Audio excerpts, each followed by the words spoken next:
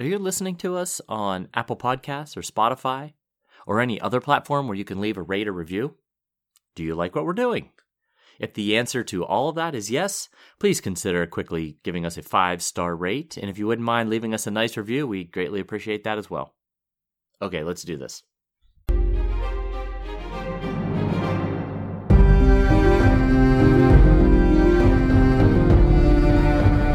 Hello and welcome to the Ghosts of Harrenhal. Nope, there's no Simon. It's just McKelly. As you know, we don't have a normal episode for you this week. Simon and I have taken a week to spend some time thinking about some things other than A Song of Ice and Fire. We'll see how successful we are at that. But what we can offer you are some outtakes, mishaps, and behind-the-scenes material that just might make you smirk or even chuckle. We've got a double entendre or two, Simon doing what he does best, forgetting things such as which Mormont is which, and even what we were talking about in a particular segment. And as always, me mispronouncing words, so hope you enjoy this. As it's the holiday season and the end of the year, on behalf of Simon, I'd like to wish you all both a happy holiday and a happy new year. We'll see you all in 2023, where we'll get back to leading you on this journey through A Song of Ice and Fire. Take care. Boarded and we're slaughtering people. But there, it's mentioned that they were seized from the unfortunate Lord Spyglass.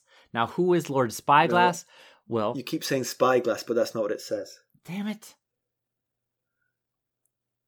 It's mentioned that they were seized from the unfortunate Lord Sunglass. Now, who is this Lord Sunglass? Well, Gunther Sunglass. I did it again. It's not Gunther, it's Gunser. Gunser. According to that, it's Gunser. Yeah. It's your background. Well, Lord Gunser Spyglass was a pious lord. No, you said Spyglass. This is going to end up on an outtake somewhere. Just to talk about Daenerys' breasts for a second, if we can. It does say in this chapter that her breasts sort of swung free inside her Dothraki clothes, but the Carthene style was for one of her breasts to be out. True. So I'm pretty sure she would feel more confined rather than less confined, to be honest. I thought that was an odd line of description too, but, Yeah. Yeah.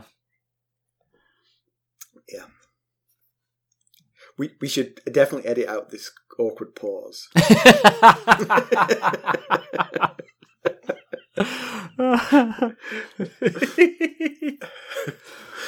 Jaime bristles at the tone taken towards Cersei, calling her first a wench.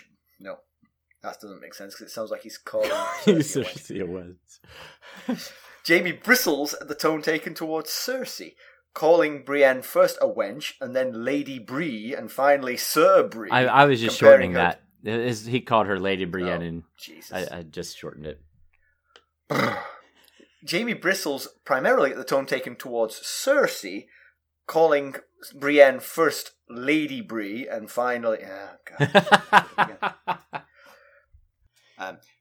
and she's the older sister of Lyness Hightower, who we all remember is...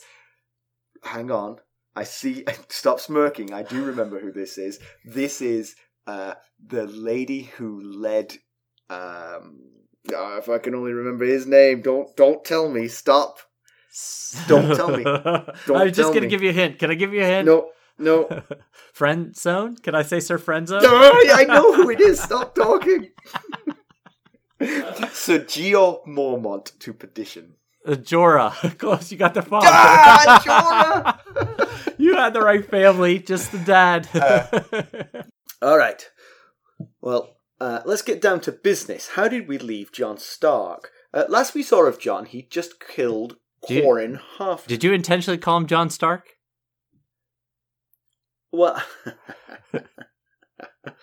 I thought maybe you were making some sort of point there. I'm not sure if that gets left in for my. So the point is, God, can I repick my point from where I am now? It seems a long time ago I started this point. That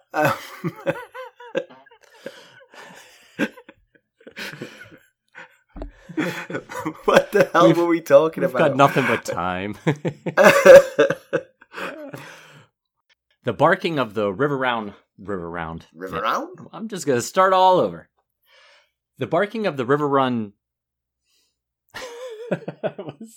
I thought I said river round again, but it turns out I said it right. What you did that time was you skipped hounds. Yeah. You said the barking of the river run. The whole city was out. Row, row, row. Let's try this a third time.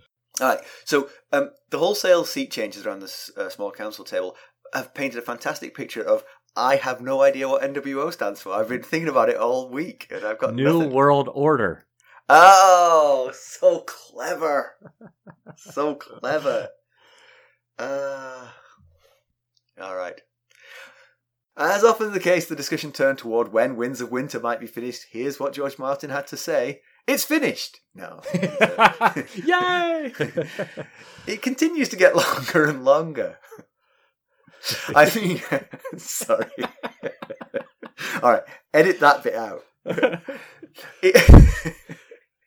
Finally, Jorah unexpectedly, well, not to Jorah, kisses Dany and suggests she marry him and... Oh, and another. Yeah, because the dragon has 3 heads. Lost on me. Finally, Jorah unexpectedly kisses Dany and suggests she marry him and another because the dragon has 3 heads. Oh, because I should just read the next sentence. I should just read this. I should just read this and not wing it. I mean, whatever you think's better. I could read it or wing it. You tell me. Tell me what I should do. Finally, Jorah, for the 3rd time, unexpectedly kisses Dany, by which time she was really expecting it, and suggests she marry him. All right, I'll start again. Oh, that's the funniest thing that's happened so far. Okay, I'll stop laughing so you can read. It's how the chapter opens. Oh yeah, it's not in the first paragraph, but it is in the second paragraph. I was like, I remember them walking in the north. I was like, oh shit, the day was always going to come when this happened. We read the wrong chapters. That would be awesome. Like, so tell me, what did happen? And our notes just completely contradict one another. Just bounce back and forth between Westeros and Essos. Last we saw of Davos, he had caught a ride from his little island in Blackwater Bay on a Lyseni ship, where he learned that King Stannis lives. He was taken... You know what we just said? We just said that King Stannis lives on a little Lyseni ship.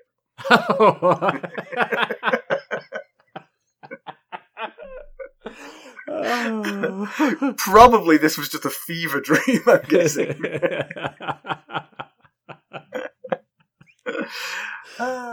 He's really stepped down.